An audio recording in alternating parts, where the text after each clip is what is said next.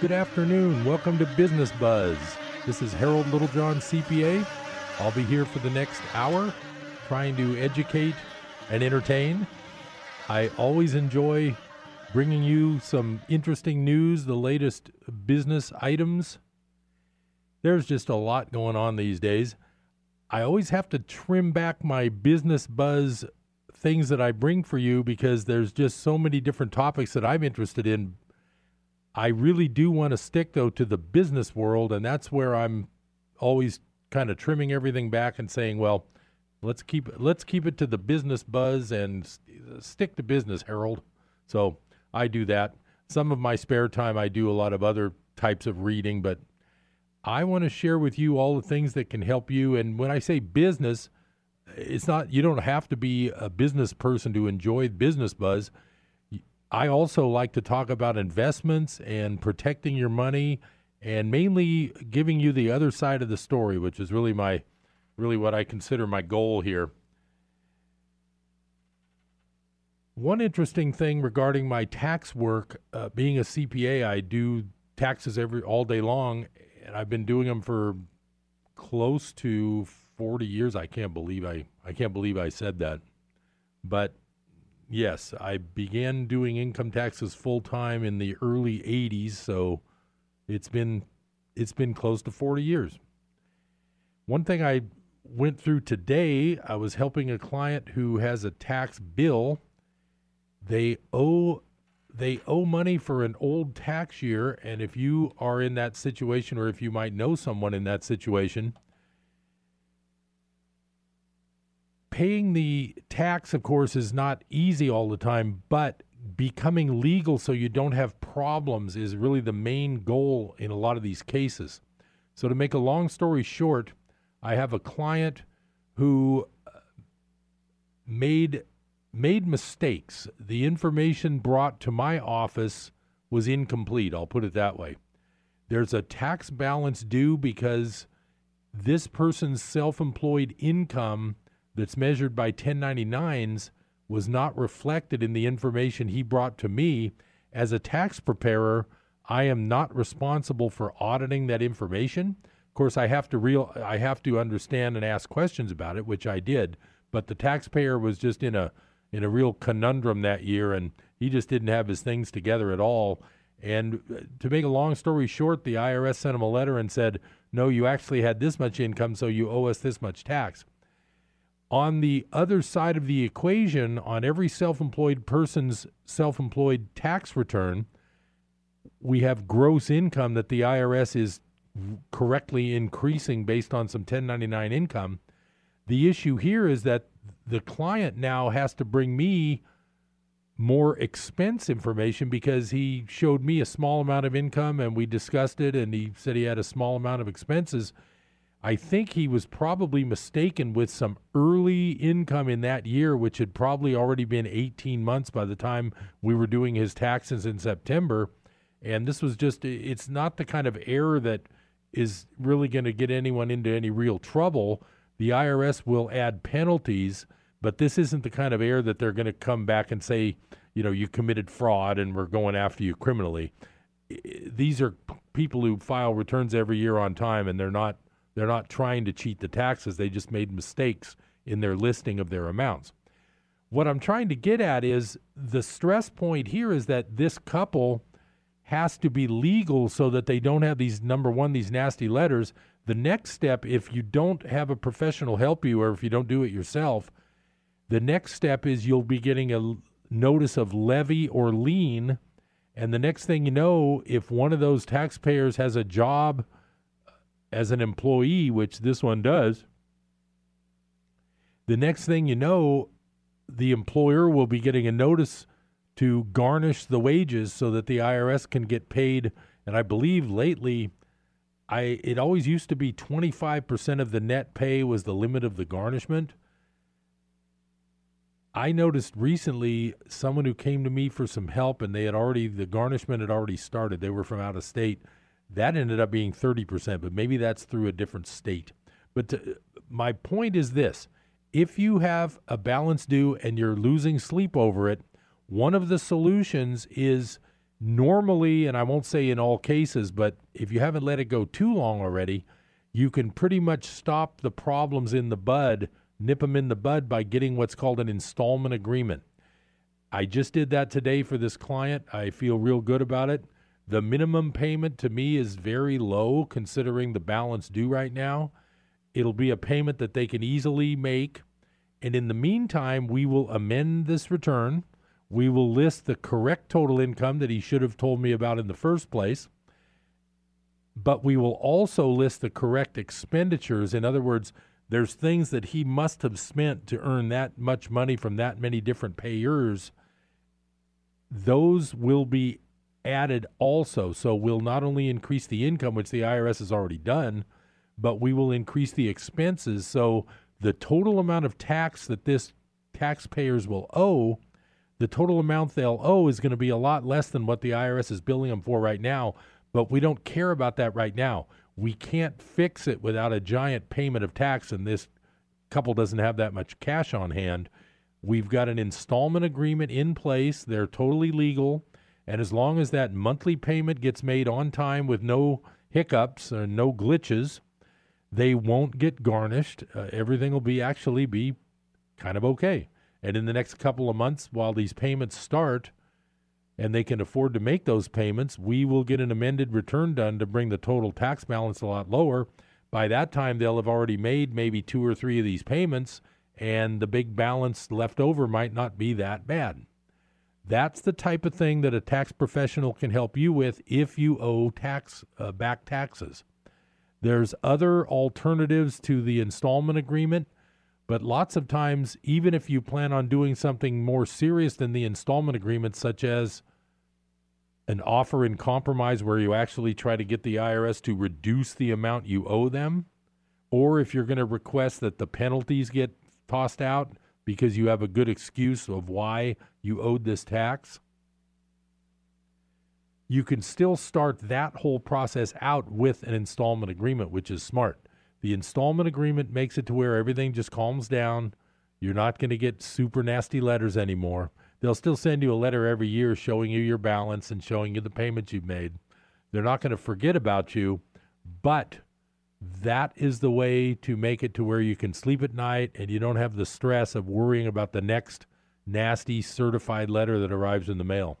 In fact, this particular situation was solved before, I believe it's before anyone ever received a certified letter. So that's really nipping it in the bud. Now, there is a charge. The IRS charges a fee to set up the installment agreement. I believe the fee's lower online than it is on the phone, but I didn't have a choice today. I had to get this done. This was getting too stressful for this taxpayers. My point is that this is the type of thing a tax professional can help you with. So if you feel like you're going it alone, I would recommend you talk to someone like myself who offers free initial consultations. I'm sure other people do also. As I've said before, there's lots of good tax preparers in Chico. I consider myself one of them, and I do offer a free consultation. That might be over the phone, it might be in person, depending on what the needs are. But I just want to let you know that you don't have to lose sleep if you owe the IRS even a pretty large balance. There's thresholds of how large you can go with them. If you owe under $25,000, it's less serious. If you owe between $25,000 and $50,000, it's still very doable with an agreement, but you're required to do a direct debit to your bank. They don't let you mail in payments, and they don't want to let you take a chance of being late with a payment. Once you get over 50, it's a whole new ballgame. I always, no matter what the situation is, I always make sure that any client that owes over 50 absolutely gets it under 50 so we can handle that. They have to get it under 50. If I have a client that owes $52,000, I insist that they pay it down under 50, because once it's over 50, you're basically looking to be like a criminal. The big negative on that is they revoke your passport. If you owe the IRS over $50,000, and I can't swear by this because I don't have any clients that have ever had this happen, but I read about it. If you owe over 50 and you try to travel outside the country, you won't be able to leave. They have you pretty much locked into the U.S. because they don't want you disappearing without paying them the tax money you owe. 50 is a big, big threshold, but 25 is a big threshold too. Most people I see, they owe 5, maybe they owe 7, maybe they owe 4, maybe they owe 10, maybe they owe 12, but it's very fixable if you could just take the time and calmly have somebody like me help you with getting the installment agreement set up. It's not rocket science, as they say. Of course, for somebody who's been doing taxes for almost 40 years, it's just something we do. We do this all the time. I like to start off Business Buzz with some quotes, and I picked a few interesting ones today. And I decided that my topic for the quote, since I've been telling you guys, and I have been telling you lately to insure your money. In fact, today's show is all about your money. I'm not a financial planner. I don't play one on television. This is not financial advice. It's merely for entertainment purposes. But I do have a good show today that's going to protect you and protect your, quote, wealth, unquote. And you'll see what I mean by that when I dig into some of these articles. Now, the topic I picked to look at some quotes today was gold. And a lot of these quotes are, well, they're sort of the opposite. They're like I'll give you an example of the opposite kind of quote that I was looking for. I got two of them right here. One's from Martin Luther. For in the true nature of things, if we rightly consider, every green tree is far more glorious than if it were made of gold and silver. That's not the type of gold quote I was looking for today, because I have been harping on you as a listener to buy some gold as insurance against the money risks that everything else you own pretty much has these days. So when I saw that quote, I'm thinking, well, that's kind of the opposite way. Now, here's another opposite way one. This is from J.R.R. Tolkien, which is the author of The Lord of the Rings. If more of us valued food and cheer and song above hoarded gold, it would be a merrier world. Well, I'm not saying Tolkien did this, but I guarantee you a lot of the people you'll hear on the news and in the government telling you not to bother with gold are hoarding plenty on their own. They just aren't telling you. I can guarantee you that. When they say it's a barbarous relic, when the head of the Federal Reserve says gold is a barbarous relic, it's one of those Ponzi shell games, and you better look under the other card, because they're hoarding all the gold they can get their hands on. They're at least dealing with it.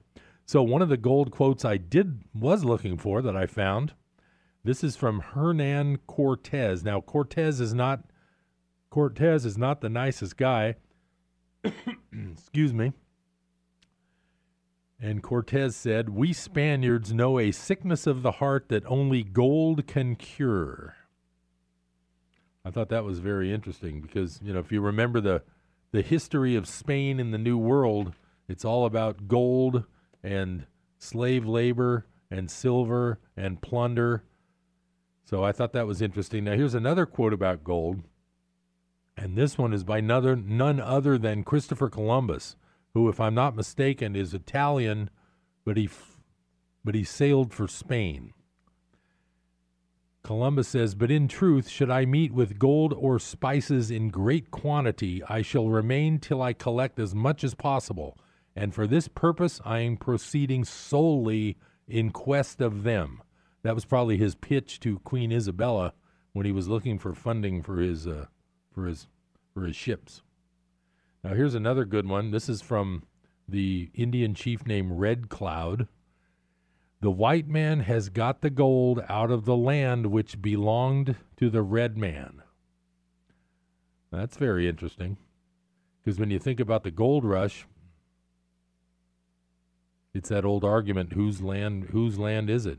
Kind of reminds me of that bumper sticker when we had the gas crisis in the 70s.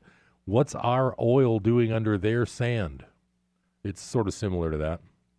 Then there's another good one from Leo Tolstoy, the author. "Truth, like gold, is to be obtained not by its growth, but by washing away from it all that is not gold." I kind of like that, because that's sort of like the Course in Miracles. the goal of the Course in Miracles, which is a book I've talked about quite a bit on Business Buzz, is to remove all the blocks to truth, not to find truth or to make truth or to write truth or to invent truth. It's to remove everything that isn't truth. We'll be right back after this first break. I've got a lot more wonderful information for you. I'm going to protect you no matter whether you like it or not. Be right back.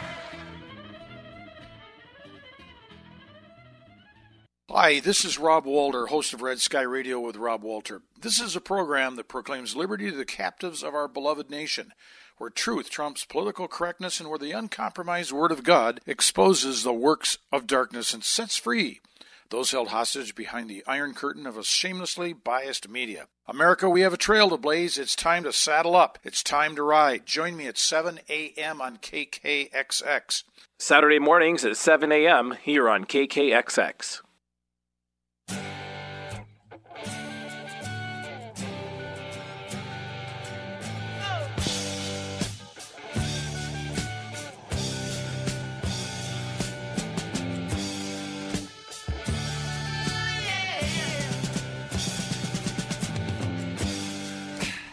Welcome back to Business Buzz. This is Harold Littlejohn, CPA. I'm glad you have a chance to spend part of your afternoon with me. Maybe you're picking up children from school. It's school season again. The traffic gets interesting between about 2:30 and 4 o'clock.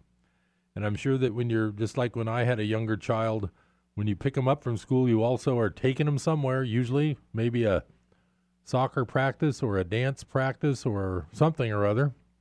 So be careful out there. It's very, very trafficky sometimes. I wanted to follow up my quote section with some quotes from a very famous person. As you know, and if you listen to Business Buzz, I do not worship American industrialists from the 19th century, but I do like some of these quotes. So I will share them, even though, keep in mind, I have, after reading a book called, well, a few books, but after reading particularly a book that I've read a little bit here on Business Buzz from, The History of the Great American Fortunes. Once you read that book, you know, it's like that old expression, how do you unsee something? Once you've read things like that, you'll never look at anything the same again. And when you see these worship shows come on the History Channel or the PBS about these wonderful magnates of business who, you know, brought us into the 20th century and all this wonderful stuff, just read History of the Great American Fortunes by Gustavus Myers, I believe his name is. I don't have it in front of me. Myers. It was written in about 1910. Just read that book and then talk to me about these guys. But I do like some of their quotes. It's good to be in business and to follow some patterns of people. I don't want to follow all of these people's patterns because I've read that book. But I'll follow some of their work habits because they did get awfully wealthy. Don't forget there was no income tax before 1913. They got to keep whatever they could earn. There was no labor laws, so they got to hire whoever they wanted for very, very little money. Like I say, check out History of the Great American Fortunes. It's online for free. Just type it in and read it. So I'm going to quote J.P. Morgan on a few quotes because the last one I'm going to read you directly relates to the gold quotes I was giving you before. But I like some of these other ones, so I'm going to share these with you. Remember, this is one big businessman. Go as far as you can see. When you get there, you'll be able to see farther. I thought that was quite profound. Here's another one I like. When you expect things to happen, strangely enough, they do happen. This was one that I've heard a long time ago. I didn't know who said it, but I'm glad to find out this according to Brainy Quote, which is where I always look up quotes at. It was J.P. Morgan. This is a really good one, and I've heard this a lot.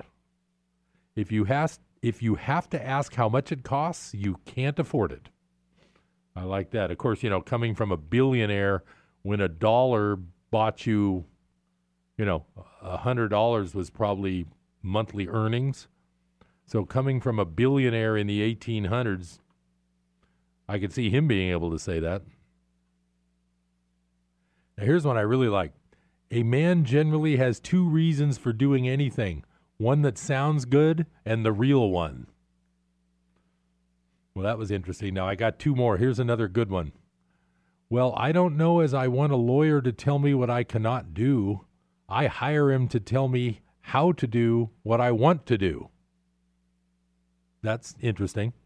That would be a good quote for a lawyer quote section, too. Now, here's the one I saved for last from J.P. Morgan because it relates to my gold quotes from a few minutes ago.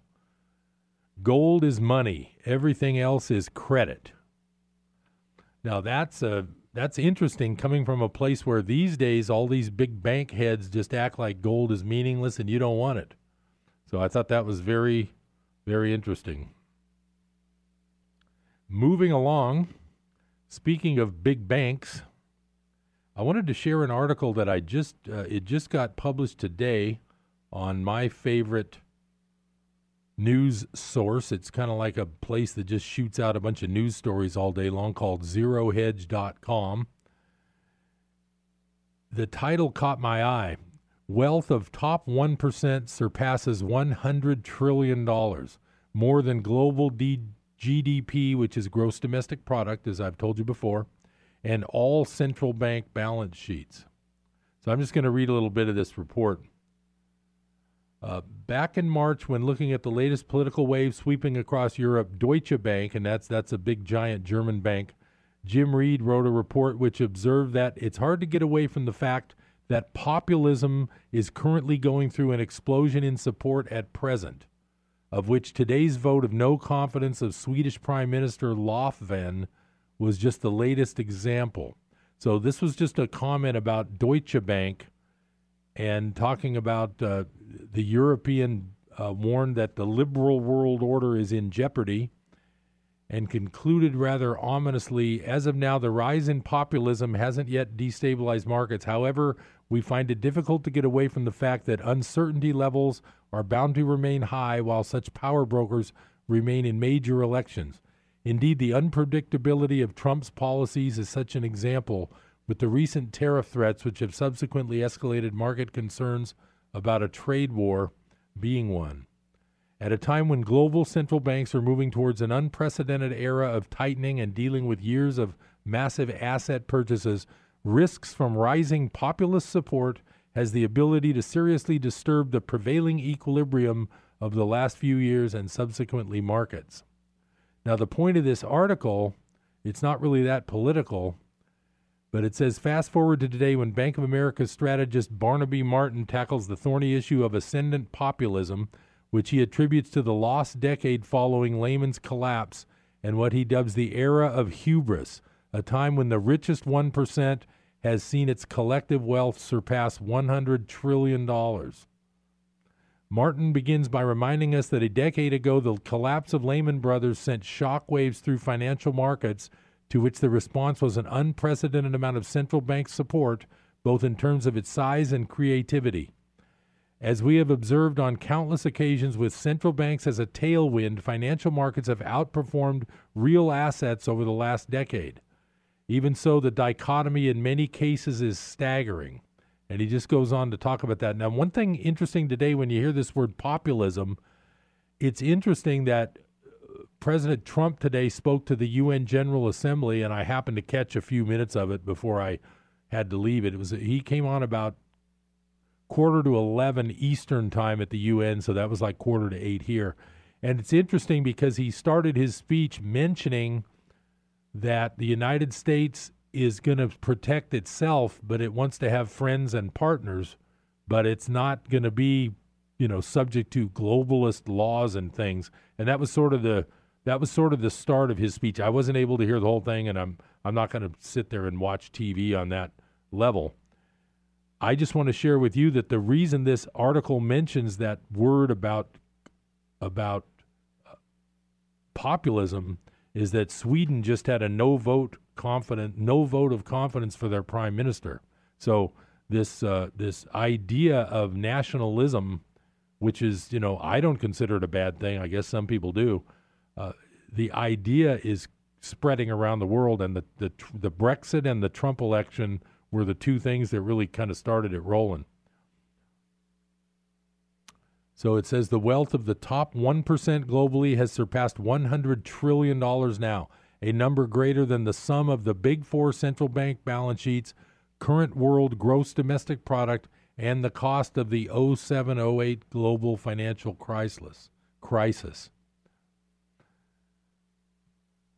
So anyway, that was just an article I wanted to share, because what it's saying is that paper assets, with all this money that the central banks have been printing, which includes our Federal Reserve, they've printed and given away all these trillions of dollars to banks, but it hasn't all trickled down to the middle class. It's mainly the wealthy have increased their wealth. That is what this article is talking about. I encourage you to read articles like that. It's not, you won't hear this on mainstream media. It's unbelievable if you turn on like CNBC, if you've done that, or turn on Bloomberg. Pretty much all they talk about is stocks. That's all they promote. That's all they want you to buy. And the main thing is, if they're telling you to buy one thing and telling you not to buy something else, you probably might want to at least put part of your money into the thing that they say they don't think you should buy. Because I don't believe these talking heads on television are necessarily looking out for you and I's best interest here on Main Street. Well, we're at the bottom of the hour. I'm going to be back with all kinds of great information for you. Stay tuned. I know you just can't help yourself now that we've gotten this far into it. I'm Harold Littlejohn, CPA. I'll be right back after the break.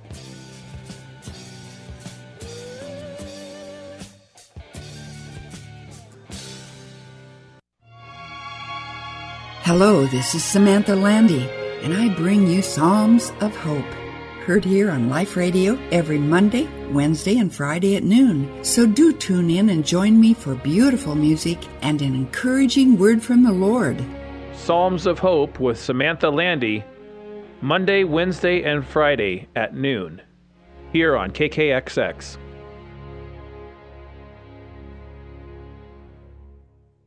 Was the moon formed from a donut? This is Ken Ham, CEO of the ministry behind the popular Answers Bible curriculum. The origin of the moon is a great mystery to evolutionists. They're constantly coming up with new stories to try to explain its existence. And one of the newest ideas is that it came from an Earth that was donut-shaped and it vaporized. Computer simulations showed a shape-shifting early Earth. They then think chunks of debris slammed together and formed a proto-moon. Eventually, heavy silica rain helped the moon grow. Then the Earth shrank, and there was the moon. Because they have the wrong starting point, evolutionists come to the wrong conclusions. But when we start with God's Word, we know God created the moon on day 4. Listen to this program again or view a transcript at AnswersRadio.com and discover more about astronomy and cosmology when you visit our website at AnswersRadio.com. That newborn baby is going to need a lot of special nourishment in order to grow up healthy and strong. The same is true for those who are new in their walk with Jesus. The Bible says they need spiritual milk to nourish their souls at a critical point in their life. That's what we try to provide with the teaching and talk on our station. And when you send them your financial support, you are helping to accomplish something powerful. You're helping us get spiritual nourishment to those who vitally need it. So thanks for looking out for those newborns of all ages. Tell your friends about Life Radio, KKXX, AM and FM.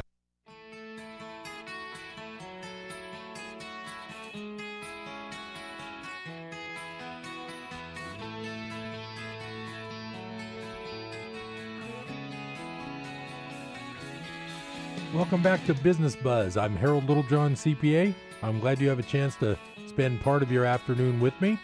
It's another nice Chico afternoon, a little warmer than I'd like, but I won't complain because summer's over and here we go, going into another season. The next article I want to share with you is actually written 5 years ago in 2013, but it's very apropos. It's a subject I wanted to help you with and to educate you on. This is not financial advice. It's for entertainment purposes. I'm not a certified financial planner, and anything I tell you, you need to do your own due diligence and study the subject for yourself and make your own decisions based on your own personal situation. I happen to know you have a personal situation with income tax because pretty much everybody has to file those. That's why I recommend you call a professional like me when you have tax problems. But I'm here on Business Buzz to give you more of the other side of the story and give you a little education and entertainment, hopefully, at the same time. Now, this article's written 5 years ago, so some of the numbers are a little outdated. I'll update you while I read. The premise of this article starts with the guy being in the Philippines. He's an American writer, but I'm just going to read you this article, but he's got some parallels to draw. He says, here in provincial Philippines, things are simpler. It's common to see goats, chickens, dogs, and even cattle roaming around and crossing the street. That's because people outside of the big cities in the Philippines have very simple stores of value. No self-respecting family would live without a goat to produce dairy or to serve as eventual meat for the self-sustaining farmers. And you can't pass through one small town without seeing multiple signs for the, quote, best piglet food, end quote. As the madness on Wall Street and in the American economy continues, these simple economic principles are starting to seem pretty sound. I want to point out here that this is 5 years ago, and there was already seeming like madness on Wall Street, and that was only halfway through the last decade of craziness that I've been telling you about.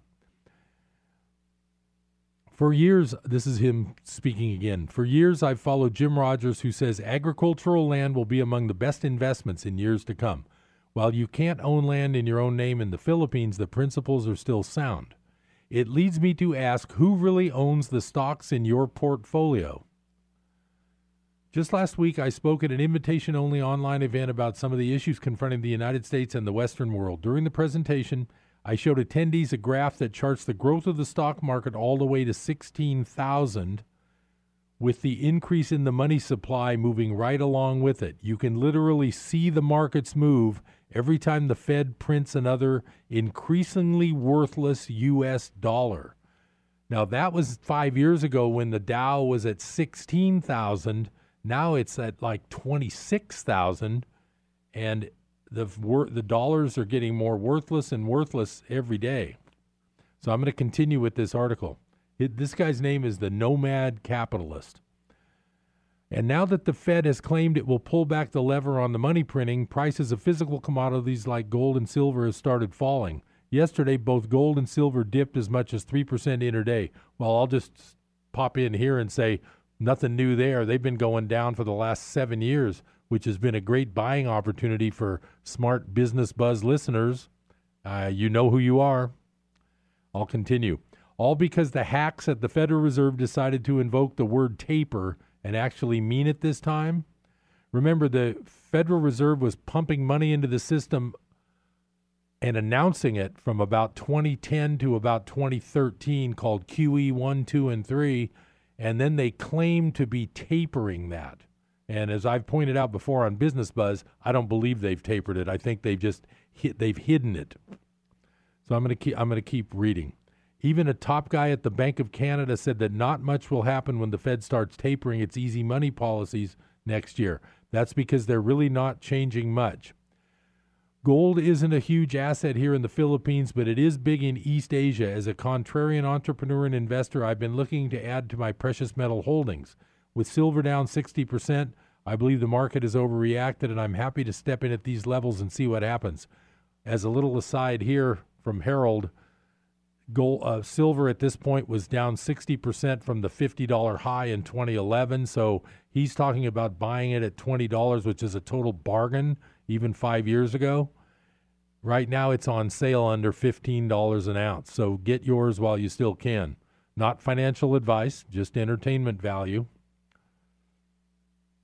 Of course, I prefer offshore gold storage through groups like Bullion Star in Singapore, where they actually store your metals in a vault as non-reportable assets.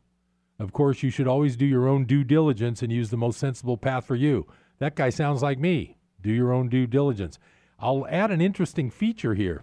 As a tax preparer, if you own an account with cash or stocks and bonds in a foreign account, and your total foreign accounts total more than $10,000 at any one time during the previous year, you have to file a form with the IRS. Well, I think it's with the Treasury Department, but it's kind of through the IRS.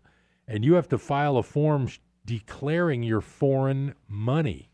It's interesting here that he says, and I haven't checked this out, so don't quote me on this, He's saying that if you store physical metal in a foreign vault, that's a non-reportable asset, and it doesn't count towards that $10,000 filing requirement. That's very interesting, and that's probably something I'm going to look up to see if that's still the case, because I wouldn't want to lead anybody astray as a tax professional on a filing that's very important if you do have foreign bank accounts. Yeah, I'm going to continue. I've traded plenty of stocks in my day. I was raised around the stock market. On balmy summer days in high school, when other kids were out swimming or making out with their girlfriends under a deck somewhere, I was inside watching CNBC. But just as I believe the financial media is full of it these days, I believe the Fed and Wall Street have colluded to create such a fraud worth staying away from, short of running your own hedge fund. Who really owns your stocks? Here's just one reason why. And I'm still reading from this article.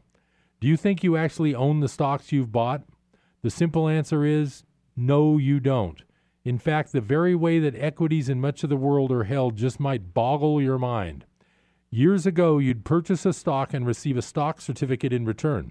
If you're old enough, you may remember the way stock certificates would come in the mail. That certificate was proof that you owned the underlying stock. When you sold said stock, you merely mailed the certificate in. The U.S. Securities and Exchange Commission changed that law years ago. Now stocks are, of course, nothing more than digits in a computer somewhere. While people talk about stocks being merely paper assets, they're not even paper anymore. There's nothing backing them up. In fact, the Depository Trust and Clearing Corporation, DTCC, is the one who actually owns your stocks, not you. The DTCC runs a virtual monopoly standardizing settlements in capital markets from equities to municipal bonds to various other securities. Years ago, the DTCC was set up to alleviate all of the pesky paperwork that came about as more people flooded into the stock market and volumes soared. Today, the DTCC makes $1 billion a year handling the vast majority of transactions in the equities markets, not just in the land of the free, but in over 100 countries around the world. Oh, by land of the free, he means the U.S.? I just have to add that because, well, you know why I have to add that. He means the U.S. After the SEC changed the laws to allow your broker to hold your stocks with you as their beneficiary, they changed the rules again to force brokers out of that game and to use a central nominee. Today, the stock you own is really owned by Seed & Company, and that's spelled C-E-D-E, a partner nominee of the DTCC. Of course, brokers will tell you this is just the way of making paperwork easier and that you are the ultimate beneficiary owner of your stock. But just who are you ceding your stock ownership to? Considering Seed and the DTCC own 90-some% of all stocks in the world, the whole system creates a lot of counterparty risk. I'm going to inject here that I've talked to you about counterparty risk before. That's what J.P. Morgan meant when he said gold is money, everything else is credit. Anything but physical gold, you have counterparty risk. You have to rely on someone to fulfill their other half of the bargain that you're in. I'm going to go back to this article. Considering that the street name registration of your stocks is a company most stock market investors have never heard of, should ring some warning bells. Of course, the DTCC keeps a low profile for its own reasons, one of which could be the fact that it owned the entire subprime mortgage mess. Of course, Seed and the DTCC applaud their excellent work in keeping you twice removed from the stocks they claim you own, all which propping up ticking time bombs like CDOs. Excuse me, those are those things that blew up in 2008 and almost caused a worldwide depression before they started printing funny money. Yes, these are the people who really own the stocks in your portfolio. Considering how much flack these market guys give gold bugs, it's enough to make the retail gold investor cringe. Here you are getting made fun of for buying gold coins you can actually hold in your hands, all while the market manipulators hold on to your stocks, perhaps without you being any the wiser. No self-respecting Wall Street guy in a power suit would want to live out his days in provincial Philippines. But with each day that passes, the simple salt of the earth, asset protection strategies used in places like this look more and more sane than those in any overregulated, manipulated financial market. And that was written by a man named Andrew Henderson. And he's a tax reducer, investment strategist, global citizenship. He's some big investment dude. I've never heard of him, but the article came up today in my search when I was looking for interesting explanations for you. It's just another example of what do you really own. I've been harping on this. What do you own when you look at your bank statement? What do you own when you look at a stock statement? We're coming up on that last break of the hour. I am going to fill you in on what you're looking at when you look at your bank statement. That's the next part of the educational value of Business Buzz, even though it's technically not financial education, it's entertainment. And it's not financial advice, as I'm not a certified financial planner. And even if I was one, I would still tell you to do your own due diligence. You have to assess what I'm saying is true by doing your own research, and you have to look at your own individual situation. But I'm happy to help. I'm Harold Littlejohn, CPA. I'll be right back on Business Buzz after this short break.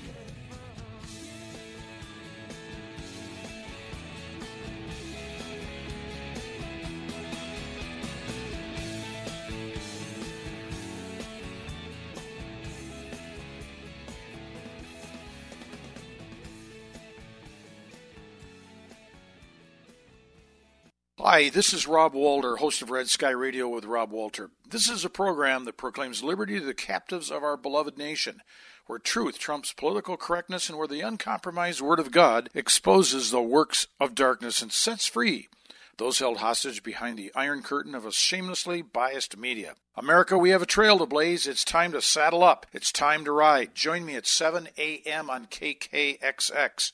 Saturday mornings at 7 a.m. here on KKXX. We bless Almighty God. Let us outdo one another in kindness, unselfish love, and good deeds one to another. Train up our beloved children and grandchildren in the age-old truths exemplified by the Christ. Respect and protect the lives of fellow human beings, preborn and postborn. Our choices do affect the future blessings God can bestow on us. America, bless God. Hello, it's me, the designer jeans in the back of your closet. What happened to us? I used to summer in the Hamptons, and now I'm stuck behind a pair of sweats. Okay, maybe I never really fit you right, but I got a lot more Sunday fun days left in me. So take me to Goodwill, where I can really make a difference. Your donations to Goodwill create jobs, training programs, and education assistance for people in your community. To find your nearest donation center, go to goodwill.org. Donate stuff. Create jobs. A message from Goodwill and the Ad Council.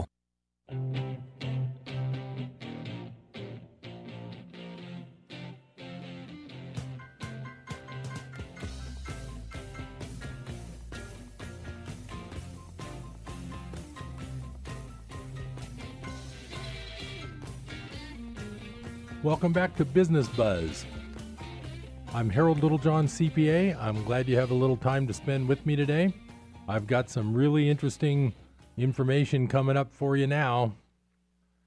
This is an article from 3 years ago in 2015, and it is from a website called Bullion Star. There's a thing called fractional reserve banking, and it's abbreviated FRB. And the title of this article is FRB Bail-Ins. You don't own your money. Now, many times I've told you on Business Buzz, well, what is it when you look at your bank statement and you see a balance? What does that mean? I'm going to read this article here. It's not real long, but it's very informative. The account balance on your bank account is known as a demand deposit. Under our fractional reserve banking FRB system, your deposits are used by the banks to leverage lending. What most people think of as their account balance is actually something very different. Many people mistakenly believe that their account balance shows how much they own. This is not so. Instead, it shows what the bank owes you. You merely hold a claim on cash. Knowing this will help you understand that bank deposits are actually loans. Your cash forms the foundation for a banking system that loans out, in parentheses, hypothecates your account balance with the promise that they will keep some of it on hand and return all of it if you ask for it. This is called fractional reserve lending, and this is what all banks do. The legal precedent that established the foundation for fractional reserve banking was determined in a English UK Supreme Court, Foley versus Hill, 1848. And here's a quote from that. Money, when paid into a bank, ceases altogether to be the money of the principal. It is then the money of the banker, who is bound to an equivalent by paying a similar sum to that deposited with him when he is asked for it. The money placed in the custody of a banker is, to all intents and purposes, the money of the banker, to do with it as he pleases. He is guilty of no breach of trust in employing it. He is not answerable to the principal if he puts it into jeopardy.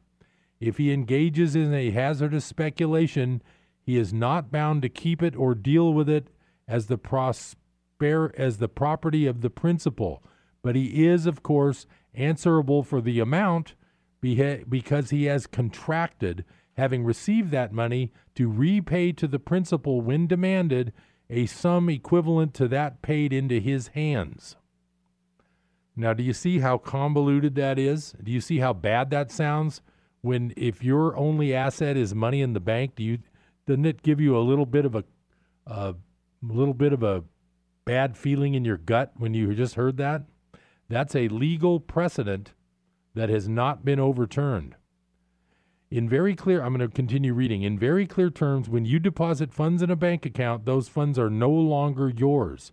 You become an unsecured creditor or lender to the bank. Interest payments are supposed to compensate you for the risk in lending funds to the bank, but today's interest rates, being close to zero, do not compensate you for that risk. The next topic on this article is called Bank Runs and Bank Holidays. Fractional reserve banking works as long as people have faith that the bank will give them back their money. When things aren't going well and when the bank is perceived as having taken too much risk, people start demanding their balances back in cash because their trust in the bank's ability to give them back their money starts to diminish. This is called a bank run, and it is what banks fear most. Assume that all depositors would claim their cash at once.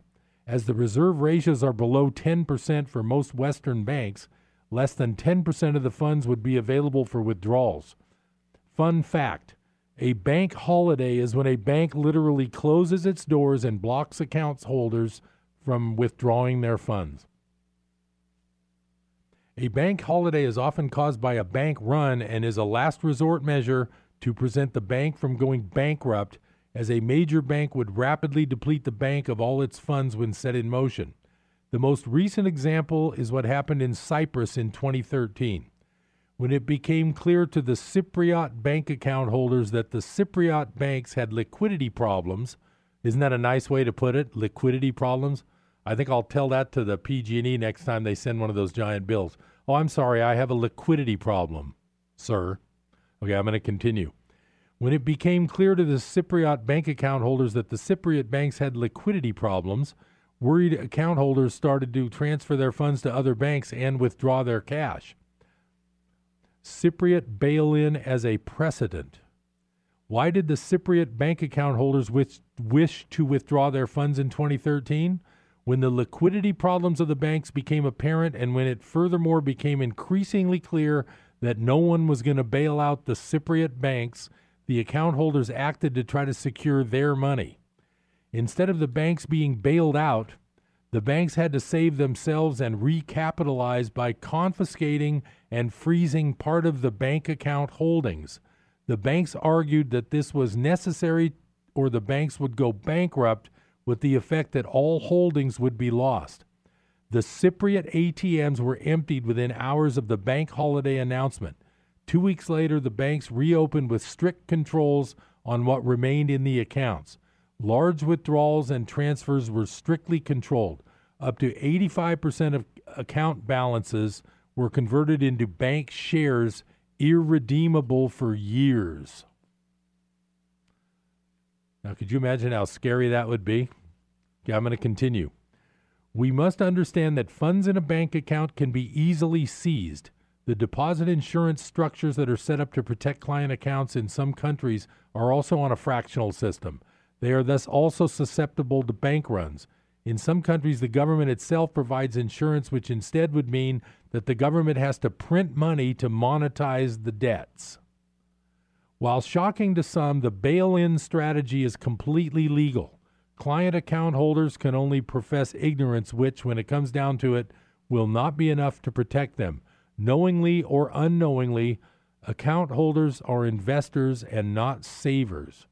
The event in Cyprus is and will not be an isolated event. We know this because the outline for it happening elsewhere has already been clearly stated and put in writing. The G20 seems to be preparing for a normalization of bail-ins. In Canada, a bail-in regime was announced already in the 2013 budget. This means that all bank-issued debt instruments can be used to save the banks. Demand deposits and guaranteed investment certificates are debt instruments created by the banks which they can do whatever they feel with. The Cypriot bail-in certainly looks like a test run for a larger global initiative. The value of today's money is entirely dependent on the masses of people who assign it value and who continue to have confidence in the debt-based system. It is a self-fulfilling system that is so fragile that a small crack in confidence can bring down an entire bank, causing a tragic loss of wealth for account holders and deposits. The only way to truly own your wealth and to safely store its value is to transfer your wealth into something durable that has intrinsic value and no debt or loan attached. Precious metals. Fiat currencies are unsuitable as a store of value as they do not have any intrinsic value and have multiple counterparty claims. This is why you must own real tangible assets such as precious metals for store of value and to protect your wealth. Well, that's one of the best short articles I've personally ever read because it summarizes what I've been saying for weeks, not financial advice, but for entertainment and for education. And to get your own due diligence rolling, you guys need to start reading these types of articles. I'm just here to point you in a few correct directions. I'm not here to be your full-time tutor, but I do want to get you started on thinking the correct way.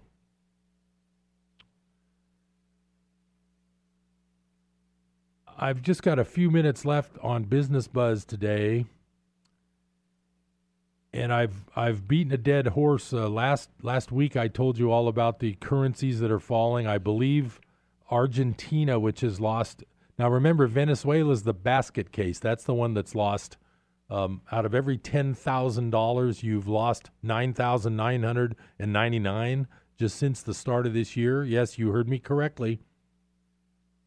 I'm calling them dollars. They're actually called bolivars. If you live in Venezuela and you had an account with 10,000 bolivars, you have lost 9,999 of those of the value of that money. Your account balance probably still says 10,000 bolivars, but 10,000 bolivars will buy you 1/10,000th of things at the grocery store, if there is anything at the grocery store, than what it would have bought a short 9 months ago. That is called hyperinflation, and that's what's happened in Venezuela. Argentina, on the other hand, is not that much of a basket case. They've only lost 50% of their value in their Argentine peso, I believe. And I believe today it had another big down day in the Argentine peso. I believe one of their finance ministers resigned or something, which I'm sure. Now, that's another topic for discussion on Business Buzz. If you look this up, and I don't know the names of the websites that have this, but it's a very interesting topic. Since about the last year and a half since the Trump presidency started, there's been an extraordinary amount of resignations and non-running politicians. So there's websites that track this. Maybe I'll try to get that for you on a future show. I just don't have it with me right now. The amount of high-level resignations from government, from big companies, and the number of big politicians who aren't running currently to be reelected is absolutely out of control. It's off the charts. I'm not going to speculate why that is, because the point of Business Buzz is not to scare people. It's to try to educate them. And with some of the things I read, sometimes I can hardly sleep at night, but I'm not going to get into that on Business Buzz. I will say that if you want to look up some websites that talk about the number of big-time resignations lately, it's incredible. So people who jump ship when they're, if you're a guy making $5 million a year as the chairman of some big company, would you really just quit? Would you really resign? I don't know. I mean, I'm not trying to read these people's minds. Speaking of minds, for the last few minutes, I like to back up and take it easy. So I'm going to read you part of the Miracle Business Method, my little book project. It should be published this fall. And this little section's called Try This Tip to Free Your Mind. I decided for 4 hours in a confined space to try to not express any opinions. This is a great workout for your quest toward becoming more non-judgmental. One of the Miracle Business Method's pillars is to become non-judgmental as a way to clearing your mind and making better decisions. I admit I slipped and did mention today while driving that a particular song was my favorite from a particular band. Notice that this slip-up seems like nothing. However, this exercise is not about only not expressing opinions about big topics. It emphasizes no opinions on any subject. This helps your mind stop judging all day long. As a bonus, it also removes the natural stress that opining creates. When after you have expressed your opinion, you get anxious whether someone is going to disagree with you, forcing you to defend your opinion. How ridiculous to do that all day long, but you probably do. Try this simple exercise today. It feels very freeing and allows you to clear your head and do much better decision making. My goal with the Miracle Business Method is to teach people how to make better decisions and to acquire some peace of mind even during a busy day. One of the ways to do that is that little section I just read. Stop being the judge. Stop weighing in with your opinion. A real good way to stop weighing in your opinion slowly, because it's hard to do this after doing it every day of your life for your whole life. A real good way to do this is one thing that I try to profess to people that I know. Don't give an opinion unless you're asked for one. That alone will drop about 90% of your opinionating, because most of the time you give an opinion, nobody's asking for it. You're telling it. I'll leave you with that today on Business Buzz. It's been a pleasure to speak with you today. I'm glad you had some time for me. I'm Harold Littlejohn, CPA. Join me next time for Business Buzz. Have a great week.